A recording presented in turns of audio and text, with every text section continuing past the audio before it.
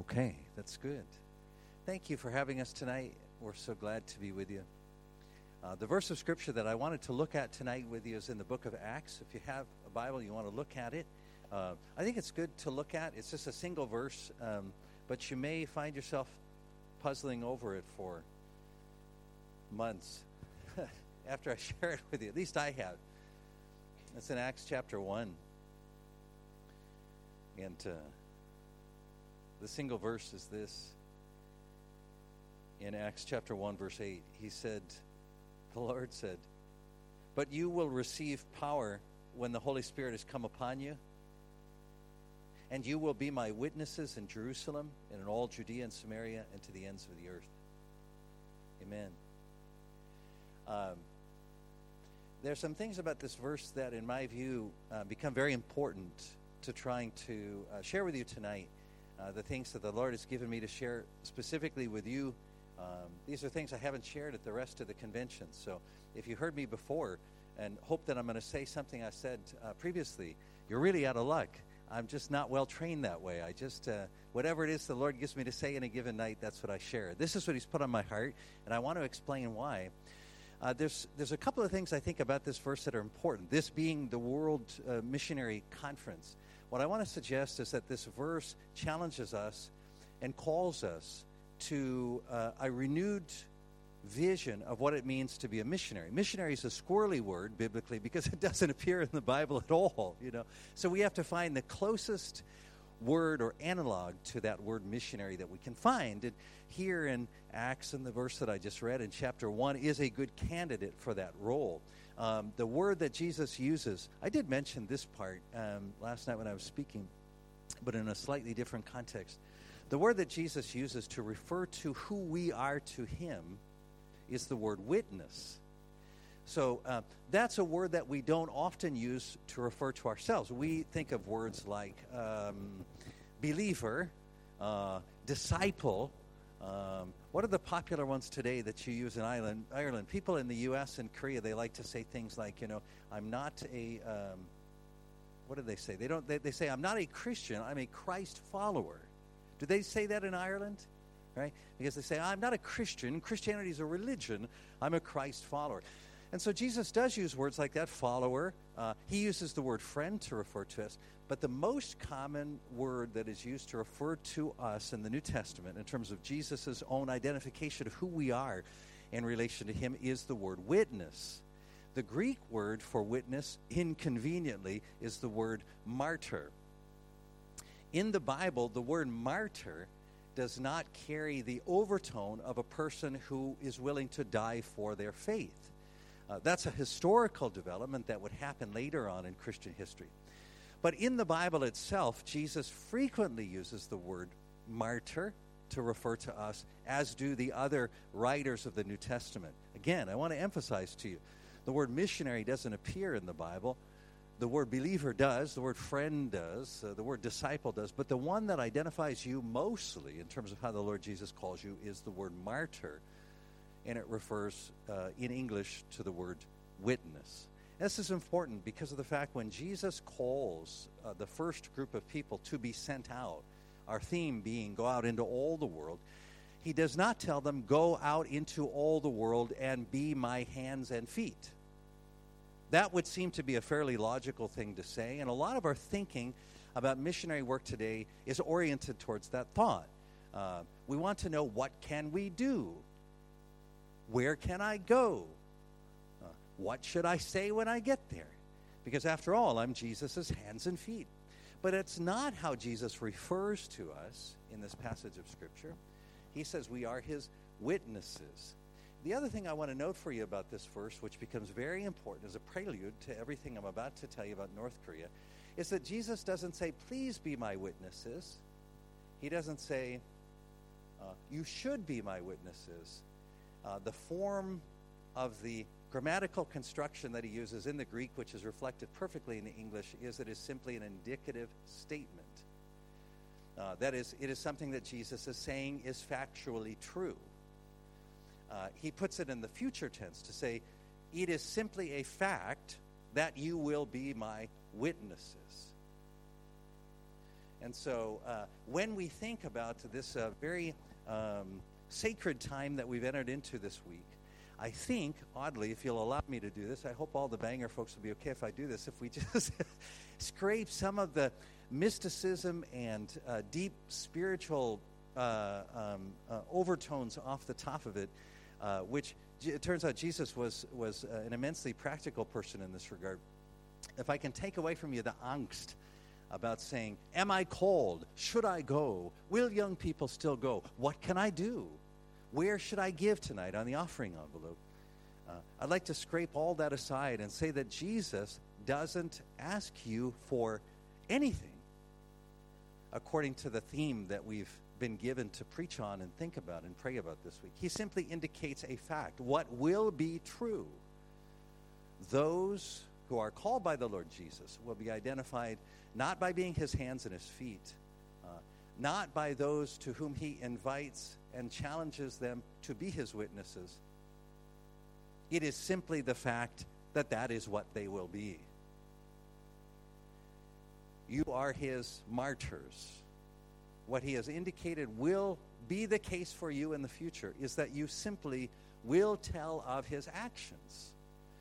And why this is important is that it sets up a very different paradigm, very different understanding for mission, because we have a tendency, wrongly, is my contention, to think that unless missionaries or human beings are at work, the Lord is handicapped. He's limited. Nothing is happening in a nation. And this works its way into our vocabulary as we think about the Christian world, as we refer to some nations as closed.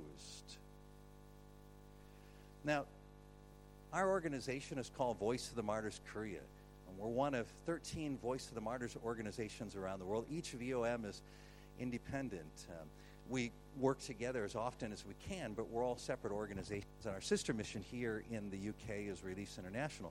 The founder of our organization, Pastor Richard Wurmbrand, was imprisoned in Romania under the communists from 1948 through 1964.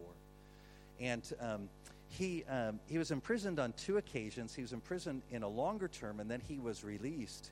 When he was released, he went home. He was able to see his family again, his son Mihai, his wife Sabina. He was able to see the members of his church who had prayed for him faithfully day after day after day. He was able to recover from the weight he had lost, the illnesses he had gained. It was hard for him to walk because of the number of times he had been tortured in prison. And in his prayer life, he prayed like this: Lord, if there is anyone in prison who still needs to hear about you, then send me back. Pastor Wurmbrand, in that, was consistent with the way that the Lord Jesus acted, which is that the Lord Jesus has a very unusual definition of freedom, and he has a very unusual purpose for his people. He is not the audience. He is always the actor. He is not the judge, but instead he is the Savior. So in every single case where a human heart is opened or transformed, it is transformed by the Lord Jesus himself by the power of the Holy Spirit. Now, why closed countries become very important is for 2 reasons. One is that they cause us to ask what we really do believe about the Lord Jesus, and whether he does still act independently of human beings or is confined to the work of the church. The second thing that they cause us to ask is, why is it that when we look at the list of the countries where the church is growing the fastest, literally every single nation on that list is categorized by us as closed? Now think about that. If we were to want to point to example after example of where Christ is at work, we would be pointing to the countries that we refer to as closed.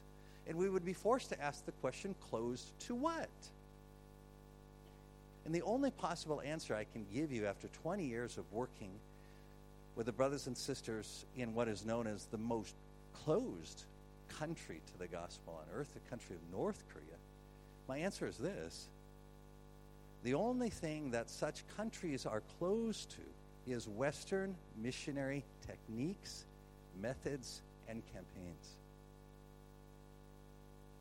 In the Bible, the Lord says that kings are like water in his hand, and he moves them easily about. But when we speak about nations being closed, we place the Lord Jesus under such kings and insist that in order for his work to be done, those nations must first open. And so we plead and cry out to the Lord to open such nations, overlooking the fact that the church is growing faster there than in all the nations that we call open. And if we were to ask the question, open to what? The answer would not be open to the work of the Holy Spirit. It would be open to Western missionary tools and techniques and strategies and campaigns. So what I'd like to do tonight is simply to fulfill the word that Jesus gave in this chapter in Acts in my own life, which is that the Lord has made me a witness to report to you what I have seen and heard among the people of North Korea regarding the action of the Lord Jesus there. When I tell you these things, you will find them challenging, not because they stretch the imagination or they have an element of the miraculous. As I say, I'm going to scrape all of that off the top. And even though I could share with you miracle stories tonight, I'm not going to. What I want to share with you tonight are simply ordinary stories of how the Lord Jesus works in this country that you and I have unfortunately called closed, which is home to one of the fastest growing, most vibrant, bold portions of the body of Christ on the planet today. So I want to tell you a few stories. And I want to then summarize those stories by pointing out what they all have in common. I'll give you a clue. All of them are stories that could not have happened through our current understanding of missionary work as serving as the hands and feet of Jesus, conducting campaigns, raising funds that are necessary for the supplies that then move the work of the gospel forward. And that's a very challenging thing. As Stephen pointed out to me last night, or today, he said, people heard you last night and they asked, well, I guess he doesn't need my money. That's funny, and I thought about that for a few minutes tonight. I thought, I feel sorry for Release because we're here on Release's behalf, and the whole point of my message is to say that the Lord operates just fine without your money. Isn't that unusual? And then I was comforted because as I was praying about that, what the Lord brought to my mind was that he used to do miracles where he multiplied fishes and loaves, and I imagine he had the same problem, don't you? That when he'd take a few fish and loaves and he'd multiply them, people say, oh, well, if that's the case, you don't need my money. And the Lord Jesus' answer would be, that's right, and I never have. The issue is what you yourself will choose to do with it, but we'll come to that at the end. I want to tell you the story about a woman whose name was Mrs. An. Mrs. An was the wife of a low-level Communist Party official in North Korea. And one of the things that Communist Party officials do in North Korea is they use their positions to be able to benefit themselves economically. Go figure. I'm sure that's not a surprise to anyone. And so Mrs. An's husband was a smuggler, part of a smuggling chain. And so the same people who often will smuggle things like Jack Daniels, firearms, low-grade plutonium, are also the same people that smuggle Bibles. And so he was one of those people. He wasn't a Christian at all. They do it for the money. And so they regularly would have coming through their home these kind of contraband items. I mean, stuff, bottles of whiskey, cigarettes from South Korea and in the West, and firearms and so forth. But they would also have these books. And the reason I just say these books was because of the fact that Mrs. An's husband would never allow the books to come into the house, right? So he'd bring the firearms in, the whiskey, the cigarettes, and so forth, and store them. But the books, he would never allow into the home. He always insisted that they be buried outside. And human nature being what this is always, in every country, Mrs. An just became increasingly curious about what those books would be. And so she kept pestering her husband about this, and he kept saying, don't ask, because they're far too dangerous. Just leave it be. But she continued, she persisted, and so to make a long story short, he ultimately relented. He agreed that he himself would bring one of the books into the home and they would examine it that night. And that's exactly what they did. And they brought the book in, and under the cover of a blanket, they examined the contents, and they began to read, "In the beginning, God created the heavens and the earth." They didn't read very far because they didn't understand the words very much. They read a few pages, thought it was very strange, and took the book and buried it in the yard, and that was the end of it. They couldn't figure out why it would be that people would be particularly interested in it. And they went on with their lives. But in North Korea, people are required to spy on every home within 2 homes of their own. And so if you don't report activity that's happening within 2 homes of your own, and the police determine that illegal activity happened and you didn't report it, by the North Korean justice system, you are considered guilty of the same crime, and you're punished accordingly. Not only you, but your family, not just your immediate family, but your extended family, and not only for this generation, but for the next 2 generations, so a total of 3 generations. And so that's what happened in this case, was the suspicious activity of digging up in the yard, bringing a book in the house, and reading it overnight caught the attention of the neighbors. They reported it, and Mrs. An and her husband were brought in for investigation. Because he was a low-level Communist Party official, he was exempted from that, but his wife was not. And so as she was interrogated by the police, she was there at the interrogation table, and they asked her to put her hands out on the table, and they stood there, and they had a lead pipe, and they said to her, "Who gave you that Bible?" And she answered truthfully, "I have no idea what a Bible is." And so they took the pipe and they and broke her the knuckle on her thumb. And so the interrogator said to her again, "What missionary brought you that Bible?" And her response was, she said, I have no idea what a missionary is." And so they took the lead pipe and broke her knuckle, the next knuckle. And so in deep pain, the interrogation continued. And he said, "What church network are you a part of?" And she said, "I truly have no idea what a church is. What are you talking about?" And they took the lead pipe and they broke her knuckle. So in that way, they broke all 10 of her knuckles. And then also they broke her jaw and her skull.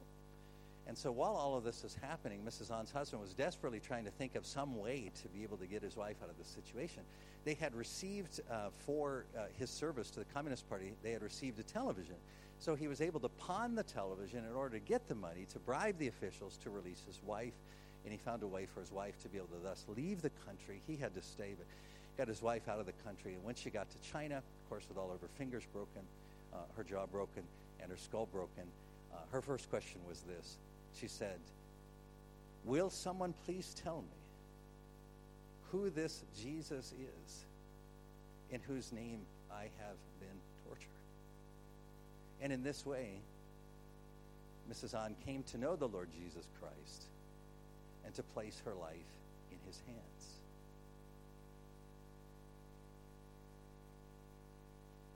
In North Korea, the idea that North Korea is a closed country surrounded by a barbed wire fence that no one can ever leave is a creation of the media. It doesn't really happen. People leave North Korea every day. They go back and forth to make money illegally, pay a little bribe, cross the border, go back and forth. And you ask, well, why wouldn't they just escape? And the answer is because of the fact that if you left, then the relatives who stayed behind would all be punished for your defection by being sent to a concentration camp. So it's a very effective means of keeping people in the country. But every week, North Korea does send out trainloads and busloads of laborers to other countries. And so we reach North Koreans wherever they're found inside North Korea, also in China, Russia, Southeast Asia, Dubai, the Middle East. Anywhere that hates the U.S. is a convenient guide to know what countries you're likely to find North Koreans in. But if you were to take the train on the way to Vladivostok with the North Korean laborers who head out every week, I want to tell you exactly what would happen. As the train leaves the station to leave North Korea and to enter into Russia, the minder who is in charge of the workers, all of whom come from the most trustworthy classes of North Korean society, because those are the only ones who are sent out. They're sent out to countries like Russia and China to make money. So they go and do construction, they go and they do timber work, and they go and work in factories and so forth. And so as the train lumbers along, the minder stands up And this is what he says. He says, men, look closely. This is a Bible, and you must never read it. The Bible is given out at buildings that have crosses on the top, and you must never go there. Human nature being what it is, the very first stop that North Korean laborers make, once they figure out who the spies are in the group, because North Korea really does have a saying where it's not among Christians, it's just among North Koreans in general. Wherever 2 or 3 are gathered together, one is a spy. So once they figure out who the spies are, the first spot that they like to go to is they like to go to the church to pick up a Bible in order to find out what is this book that their government restricts so heavily. It is the single most effective form of Bible distribution that outstrips the distribution by any missionary organization. And every week, it is a distribution that is done through the great work of the North Korean government. The sex trafficking that happens in North Korea that you may have heard of is very different than the sex trafficking in Southeast Asia. In Southeast Asia, when women are sex trafficked, that means that they serve as prostitutes, and they have a terrible existence in these brothels, and they need to be rescued. In North Korea, it means something different. The North Korean government works to sell its own women through Korean Chinese gangs into China to men who are elderly, handicapped, hopelessly drug or alcohol addicted, or who are incredibly poor. Through the social engineering of the agencies that bless us with their brilliance, the one child policy in China has resulted in an imbalance, too many men and not enough women. And North Korea calls that a market. And so they sell their own women through Korean Chinese gangs in order to make money. And then the women are bought by Chinese men, not to serve as prostitutes, but to serve as wives. It's a really interesting existence because the women don't speak Chinese and the men don't speak Korean. And so this sex traffic happens at an astonishingly high level. It is simply what happens to young women in North Korea. And so the story that I want to tell you tonight is the story of a woman whose name was Esther. The women are deceived into going to China because so many people go to China to make money. They go to China for a month, come back, go to China for 6 months, they come back. It's one of the only ways North Korean women especially can make any money. But they might go to work as a maid or something like that. So when a friend of theirs comes and says, hey, I just got back from China, made a lot of money, I've got connections there, I can set you up. Of course, since you trust your friend, you'd say, awesome, that'd be great. Oh, no, sorry, you don't say awesome. Americans say that. Brilliant. Brilliant, please set me up. And so that's what they do. But this is how women end up being sex trafficked and sold to Chinese men. And this is what happened to Esther. Only Esther was smart enough to understand the game. But because her family was so desperate for money, she decided that she would sell herself and made an agreement with the broker that as long as she sold herself, they would split the money and she would be able to send half back to her family. The broker made the agreement, promptly broke the agreement, which is why you don't make agreements with brokers like that. Esther was sold into sex slavery, and her family continued in destitute poverty in North Korea, and her situation in cool. And so Esther thought, what can I do in this situation? And so she decided, like many North Korean women do, that what she would do is to make an agreement to sell her friends into sex slavery. And so she went back to the broker that cheated her in the first place and said, okay, best 2 out of 3, here's what we're going to do. I have 10 close friends in North Korea in the city in which I live. In this case, we're going to make an agreement, and this time you're going to make good on it. We're going to split the money. And the broker this time honored the agreement, and it was in this way that Esther convinced one of her friends and sold them into sex slavery to serve as the wives of Chinese husbands. And so as these women were toiling away in their difficult situation, Esther was caught. And one of the cruel realities of the situation for North Korean women is that they can't legally be in China, and so the Chinese government comes through every so often and sweeps through and sends them back to North Korea. Or, for example, they might be riding a bus, and if they're on public transportation and people find that they don't speak Chinese, they're known as North Korean, they get turned in. That's what happened to Esther. She was sent back to North Korea, and even though the women in almost every case leave through no choice of their own, they're essentially misled or kidnapped and sold against their will. When they're returned to North Korea, the government that was responsible for kidnapping and selling them then punishes them by sending them to extreme prison sentences in which many die. So Esther was returned to North Korea, but because of the fact that her a teacher and thus had some standing in North Korean society, they called the father and told him the situation. And even though Esther had undertaken this action in order to save her family, her father told her that she had shamed the family, and thus she was no longer a member of the family. And so she was released from prison, but again, having lost her family through this desperate gambit and having sold all of her friends into sex slavery, she thought, as many North Korean women do, well, if that's the case, then forget it. I'm just going to go to South Korea. And so she went into China as she began her transit. And when she went into China, she happened to run into our team. And through our team, she met the Lord Jesus. And in an action that had nothing at all to do with us, the Holy Spirit put on her heart that what she should do is to go back to each of the 10 women that she had led into sex traffic and simply witness to them what it was that she had experienced through the Holy Spirit, the Lord Jesus. So this is what she did. And all 10 of those women became Christian. And not only did they become Christian, but Esther also was able, even though speaking to across the language barrier to their husbands is almost impossible, by the grace of God, she was able to lead her husband to the Lord Jesus. And they then succeeded in evangelizing each of the husbands who were responsible for buying the women in the first place.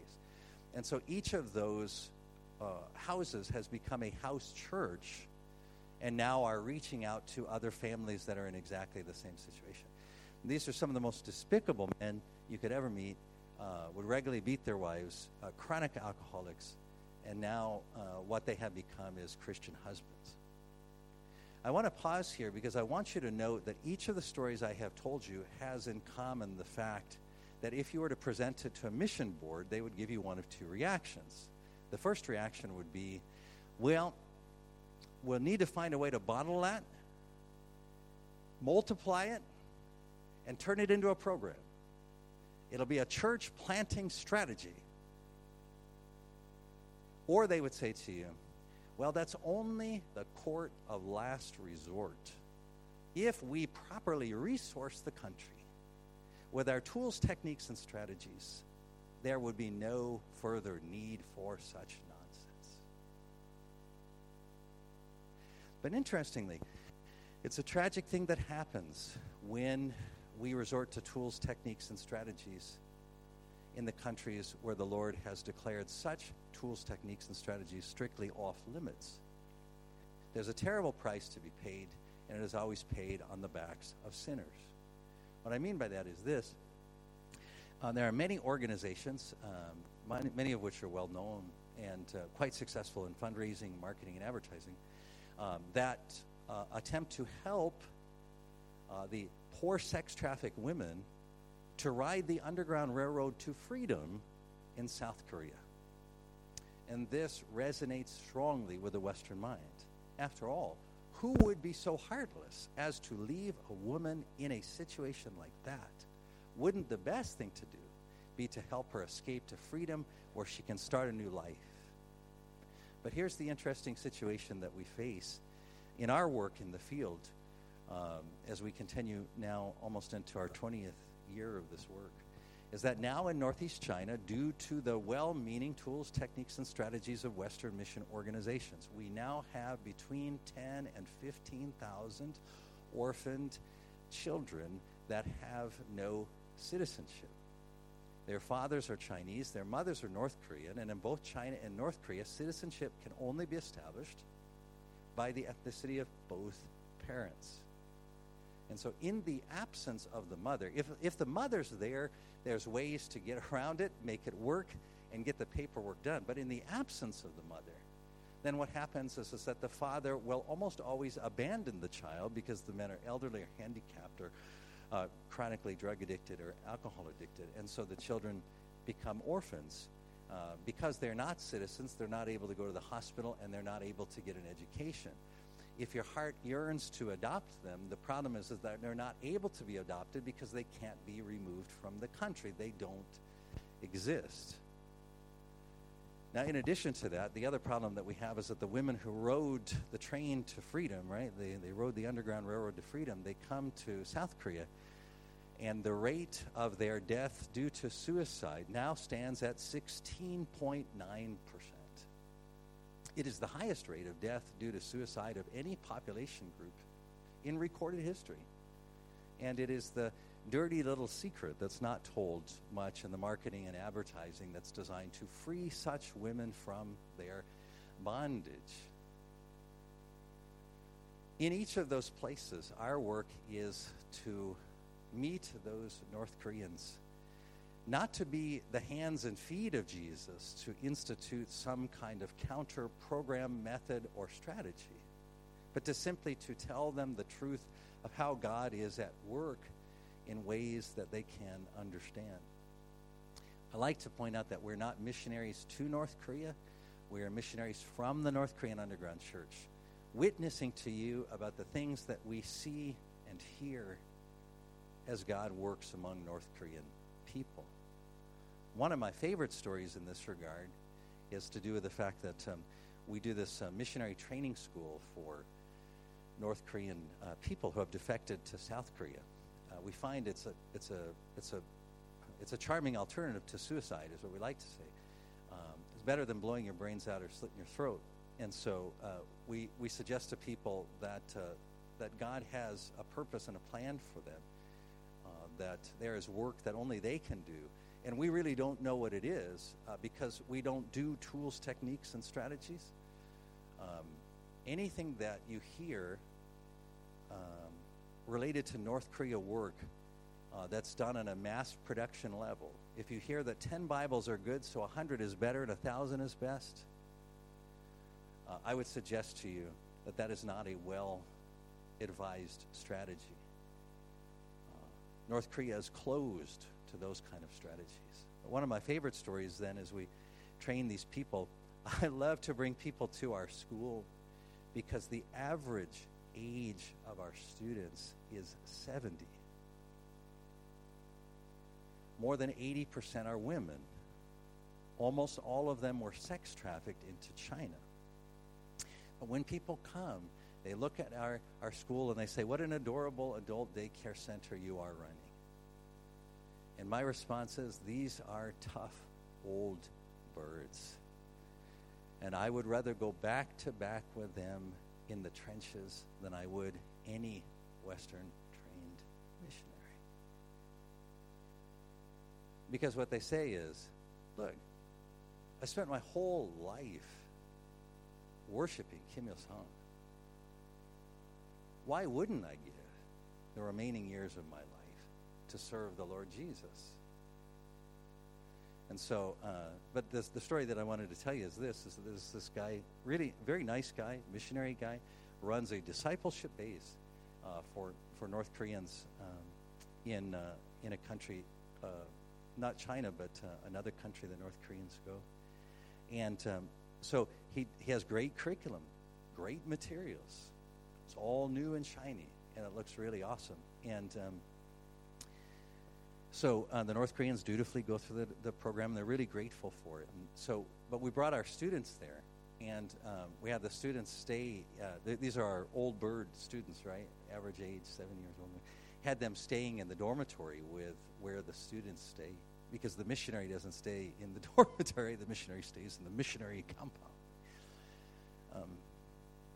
But the North Koreans said to our North Korean students, the missionary trainees, they said, okay, seriously, for real, we know what the missionary said, but tell us, is God real? As is always the case, God sends witnesses who look and sound like us. And as missionaries, when we go, the first order of the day is to look and sound like the people to whom God has sent. And what that requires is a level of humility where we strip off all of the things that we've been taught. Now, I know it's challenging when I share these stories with you because, as Stephen said, the obvious question is, oh yeah, so then what am I supposed to do? And my response is,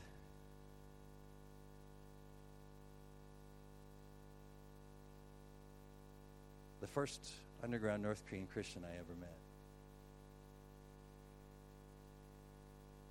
was almost 20 years ago, and we went to visit in this arrangement that was made specially for us in China, and my wife and I were meeting with him, with a couple other folks, and I said to him, how can we pray for you? And he looked at me and he said, you pray for us? We pray for you. And I thought that there must be some kind of translation error because I am from America, the land of the free and the home of the very rich Christians. And I was saying to him with my eyes, man, what do you need? This is your chance, baby. You need Bibles? I'm the hands and feet of Jesus. Medicine? I got that too. Do you need to get out of here? I can arrange it. I'm all about freedom. And he looked at me, and if reading my mind, he said, yeah, that's the problem with you American and South Korean Christians. You have so much. You have so much money and so much freedom, he said, that you end up putting your faith in your money and your freedom. He said, here in North Korea, we North Korean believers have neither money nor freedom. We have only Christ. And what we found is that he is sufficient. My background before doing North Korean ministry is I've consulted with more than 1,500 ministries around the world. I'm responsible for having done the largest single one-day religious event in U.S. history, which was Stand in the Gap for Promise Keepers, over 1 million people in Washington, D.C. I did the largest one-day volunteer outreach event, the Los Angeles Dream Center, visiting 85,000 homes on a single day. I know how to mobilize and I know how to do big events. I like big and shiny. And the Lord sent me to the North Korean people, and my thought was, he sent me because they need to be resourced. And the Lord spoke to me through that first encounter, and he said, no, they are properly resourced. You, however, sir, are not. And what I had to enter into to do North Korea ministry is the realization that mission work and being a missionary is always the most humbling experience if we want to be effective. Because ultimately it is not about being able to be the hands and feet of Jesus, because he still uses his own hands and feet today to do his work in ways that are so objectionable to us that we term them foolish. We want to systematize them out of existence. And so I had to humble myself and to repent and to learn from this North Korean brother what it meant to be a missionary. What it means to be a missionary is exactly what Jesus said in Acts chapter 1. It means to be a witness about what Jesus is doing. And one of the things I've learned in 20 years is that what Jesus is doing is, it's a whole lot more interesting than what people do. And second of all, it's not always synonymous with what we do in his name. So we can't just tell a story and tack Jesus on to the end of it and say it happened by the grace of God. We have to be willing to let Jesus be Jesus and to do mission work in the way that he does it in the countries that he goes to. And so when we look at the more than 70 countries around the world that are closed to the gospel, we see God doing amazing things. And the purpose of Release International Voice of the Martyrs is simply to tell those stories. And so if people say, what do you need money for? My response is, oddly, it's the strangest thing, because our experience is not that one Bible is good, so 1,000 is better. My experience is that the single most effective Bible that I've ever had anything to do with in North Korea was a Bible of 10 verses that was written on toilet paper that was given from one prisoner to another in a North Korean jail cell. So what I'm telling you is that I can't promise you that if you give me your money through Release International or VOM Korea, that I can create a system, method, or a strategy for anything. I'm sorry, Stephen, if that's not a good sales pitch, But what I can say is that there are times that money is helpful, but there's times that it's not. We tend to lead with it when we should not. We tend to look at North Korean Christians and define them by their lack. They don't have Bibles. They can't bow their head to pray. They can't gather together. They don't have church buildings. They don't have seminaries, and assume that what they need is all of these things. But what Jesus tells us is that the Lord always uses everything for the good of those who love him. And his Father loves all his children and provides them with what they need, which is sufficient to the place in which he has placed them. So yes, we do use money with North Korean people. If you want to give us some, my response is we'll steward it well. We try to do the best we can anyway. But it tends to go out in drips and drabs, and we receipt all of it and write reports about it and all that kind of stuff. But there's just no way to systematize it because the Lord doesn't work that way in closed countries. But I'm just thinking that maybe we should change our mission strategy and adopt that one because it seems to be working better than what's happening in our countries. Where's the church growing faster, the UK or North Korea? Where's the church growing faster, Northern Ireland or North Korea? Where's the church growing faster, the US or North Korea? Answer, North Korea. Because God is at work there.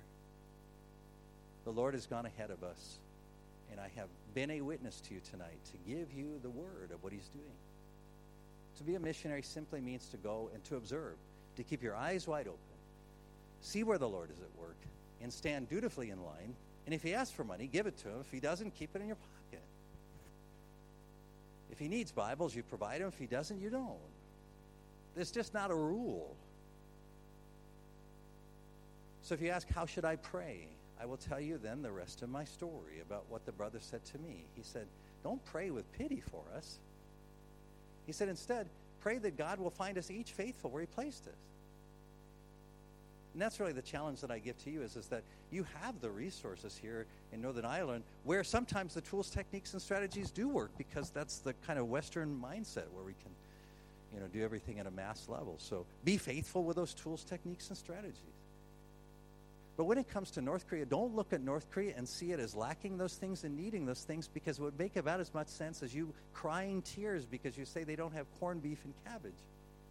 But they don't eat corned beef and cabbage in North Korea. They eat kimchi. So God doesn't give them corned beef and cabbage. He gives them kimchi. And if you say, well, thank God he gives them persecution and not us, my response is simply to remind you that Mrs. An looks at the day she was beaten and had her knuckles broken as the most fortunate day of her life. And Esther, who was sex trafficked, thanks God every day that the government kidnapped her and sent her to another country and then dragged her back and put her in jail. North Korea is the one country where they burned every Bible and killed every Christian that they could find because the Christian faith is so threatening to the North Korean government. And then in the 1970s, when the rest of the world started to catch on that they had done this, and the Human Rights Commissions and the religious freedom folks came and said, we need to see proof that you guys are really good people. The North Korean government got together and they said, what can we do to fool the rest of the world into thinking that there's religious freedom in North Korea? They thought about it, and this is the idea they came up with. They said, let's translate the best translation of the Bible that's ever been done in the Korean language. They liked the idea because Christianity is only 100 years old in Korea, so the Bible that's being used in South Korea wasn't a very good translation at that time.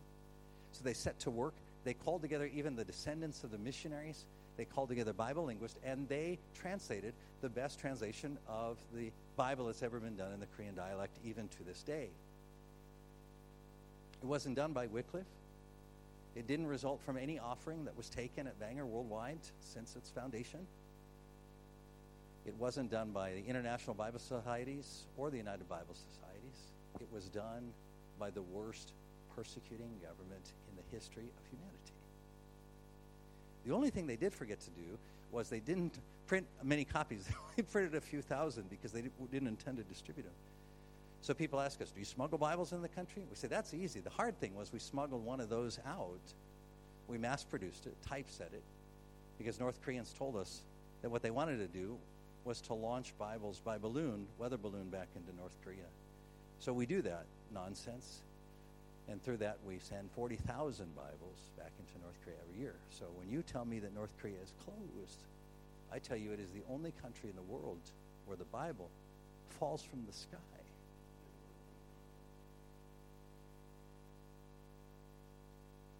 So I that's all I really wanted to say to you tonight. Is just to say that in this theme of go unto all of the world, really don't think of yourself in any kind of an essential way in that regard. I mean, as Mordecai told Esther, he didn't say to her, Esther, if you don't go, the Jews are going to be slaughtered. He said, the Jews will be fine. It's your family that's going to really be in trouble. So my response is the same thing to you. If you don't go into all of the world will go on and the work of Christ will accomplish its purpose. But when you read Acts, that word becomes true for you. And in the indicative, it says that when you leave this place tonight, you will be a witness. And the stories that you've heard from my mouth, you will tell. Next time you see the stories about North Korea on the news, you'll say, oh yeah, but that's not even the whole story. You would be amazed what the Lord Jesus is doing there. And you will be a witness because that's how he works. So I would say this, what we need is a new definition of missionary. We're not the hands and feet. We're just the witnesses. We just watch what he does and tell the stories about it. We're not the systematizers, the campaigners. We're not the financiers. The Lord does fine without money. The people who need to give it is us, because it doesn't do much good. It corrodes our souls when we hold on to it. So we're happy to take it, keep it in a box, and use it as we need it. That's what we've been doing for 20 years, and I like to think we've done a pretty good job of it. Is that okay, Stephen? Is that enough of a sales pitch? Okay. But for you, as for you, you have so much.